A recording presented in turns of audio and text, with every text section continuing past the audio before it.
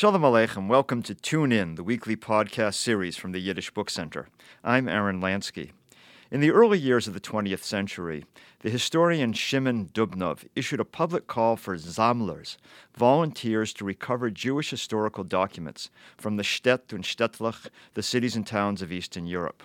The Yiddish Book Center relied on that precedent when we issued a call for Zamlers to help us rescue endangered Yiddish books. Together, our hundreds of volunteers have shipped us well over 500,000 Yiddish volumes, many of which would otherwise have been lost or destroyed. I'm here today with one of our most experienced and perhaps most intrepid Zamlers, Robert Itzik Goldenberg, who for many years now has run a cross-border collection effort from Toronto and Southern Ontario down through New York State. Itzik, I'm going to start off by asking you just tell us your name and where you live and how long have you been a Zamler? Itzik Goldenberg, or Robert Goldenberg. I live in Fort Erie, Ontario, which is right across the river from Buffalo, New York. I've been a Zamler since the first summer program at National Yiddish Book Center that I went to in 1993, I believe.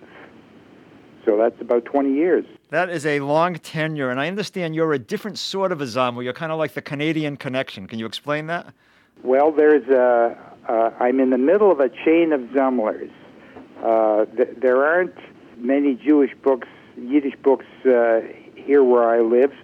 As a matter of fact, in Fort Erie, there isn't even an organized Jewish community. But Toronto is about 2 hours from here, and that's where I've been doing most of my collecting over the years.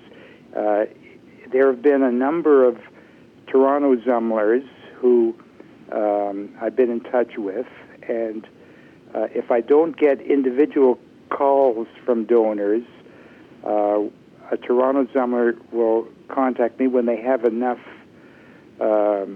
books to warrant the trip to pick them up. So I pick them up mostly from Toronto. Then my Zamler friends in Buffalo, New York, Charlotte and Marty Walpin, who you know well. Sure. Ich ganze de Bücher über de Grenze. You steal across the border with the books. Right. And we store them in the Walpin's garage until there's about 50 boxes, and which happens at least once a year. And then we call Catherine Madsen, who arranges to have them picked up. So how did you get involved in all of this? How did this start? Well, 1993, as I said, was the first year at the Book Center, and that same year, or could have been about Hanukkah time the year before, we met Nathan Malat at Kleskamp, and he's the one that got a hold of us and made sure that we visited the book center. Nathan was one of the great characters. He came from Vilna and then lived in Vineland, New Jersey as a chicken farmer, and later ended up owning a hotel in Atlantic City. Right. We were very good friends. We visited, stayed over with him a number of times in Vineland, and he wouldn't let us alone. He insisted that we go to the book center. This was this and Kleskamp were really life-changing experiences for us. That was the year I retired. I was a high school chemistry teacher, and this is the new life. But you're right. Nathan was an amazing guy. So having chatted with you in Yiddish before we began, how do you speak such a good Yiddish? Well, I was born in 1936 in Toronto. I went to a traditional cheder, a real old-fashioned cheder. The Rebbe's English wasn't too good, so most of what we did was by rote. We didn't learn Yiddish formally, but the Rebbe would read a sentence from the Chumash and translate it in Yiddish, and then one by one the boys did this. And I had Yiddish-speaking parents and grandparents and so on. And the neighborhood that we lived in, you could hear Yiddish on the street, so it was familiar. My dad also encouraged me to correspond with him in Yiddish once I moved here from Toronto, and I had an aunt who couldn't read or write English, so I would write to her in Yiddish. But it really, during the years that I was working, it was inactive. It was only after retirement that it came to life. Now, did you know the literature as well? Had you read Yiddish books? And My dad would read me stories from his Sholem Aleichem and Peretz, and humorous pieces from the Yiddish newspaper. He would take me to Yiddish theater and films in Toronto and concerts, chazonas, and we had Yiddish records. I used to play them over and over. In fact, even memorized some of them. what kind of record? This is chazonas, or this was actually Yiddish? Not sure. Maurice Schwartz monologue. Oh, wow. Chazna Shikar and the things like that. I remember as a child seeing Maurice Schwartz in Toronto. My dad even took me backstage to meet him. I hear he was larger than life. Oh, it was. He was probably like Tomaszewski must have been. He was. I was just a young kid, maybe 9 or 10, and it was the first time I'd seen an actor up close with a heavy makeup.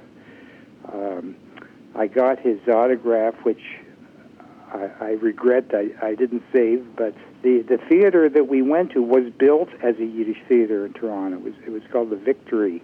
Huh. Where was it? It was in what used to be the Jewish neighborhood of Toronto, Dundas and Spadina. I see. Corner of Dundas and Spadina. And there were a lot of delis around there and Jewish bakeries. The Jewish market was around the corner from there, the Kensington Market. And that was the part of Toronto we lived in the 40s and 50s. So how many books do you think you've zamled over the years? How many books do you think you've picked up for us? I would estimate over 10,000, maybe 10, 15,000. Wow. Because when I get calls from Toronto, there were many Yiddish-speaking families there, and they were,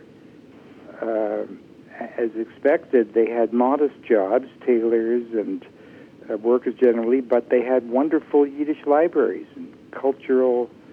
Their minds were focused this way. Let me tell you the most a recent Zamling experience I had.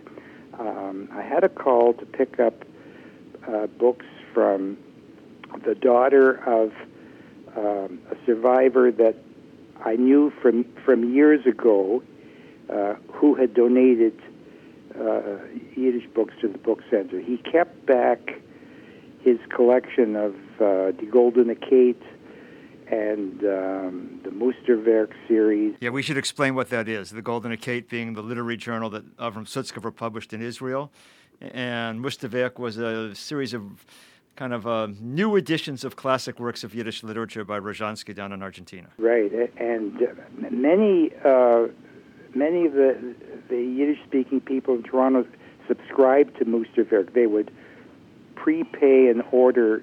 I believe they came out 10 at a time, and then when they were published, they'd get them.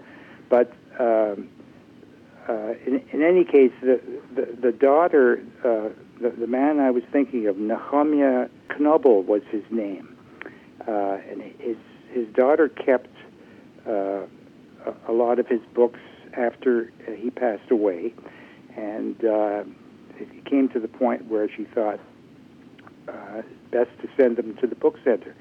So when I picked them up, I was repacking them in better boxes for shipping. I noticed one of the copies of Die Goldene Kate seemed to be thicker than normal. I opened it up. There was an envelope stuffed with It was $300 in $20 bills, old bills, no longer in circulation. So this was his place of safekeeping. So when I found these, I emailed his daughter, from whom I picked them up.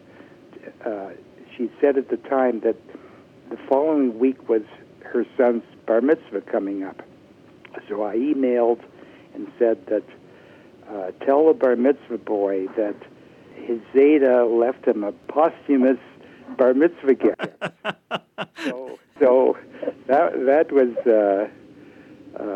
it was a really nice experience to have something like that happen. Oh, what a wonderful story. And of course, the books were treasures as well as the money that was inside of them. Oh, of course. Of course. So of all the books you've collected, does any one sort of stick out, any particular volume that you took note of as you were hauling them over? Well, the ones that I enjoyed the most were the humorous ones, the Noodleman books. Kovner was a columnist in the Forwards for many years, and I guess his short, humorous articles he published separately.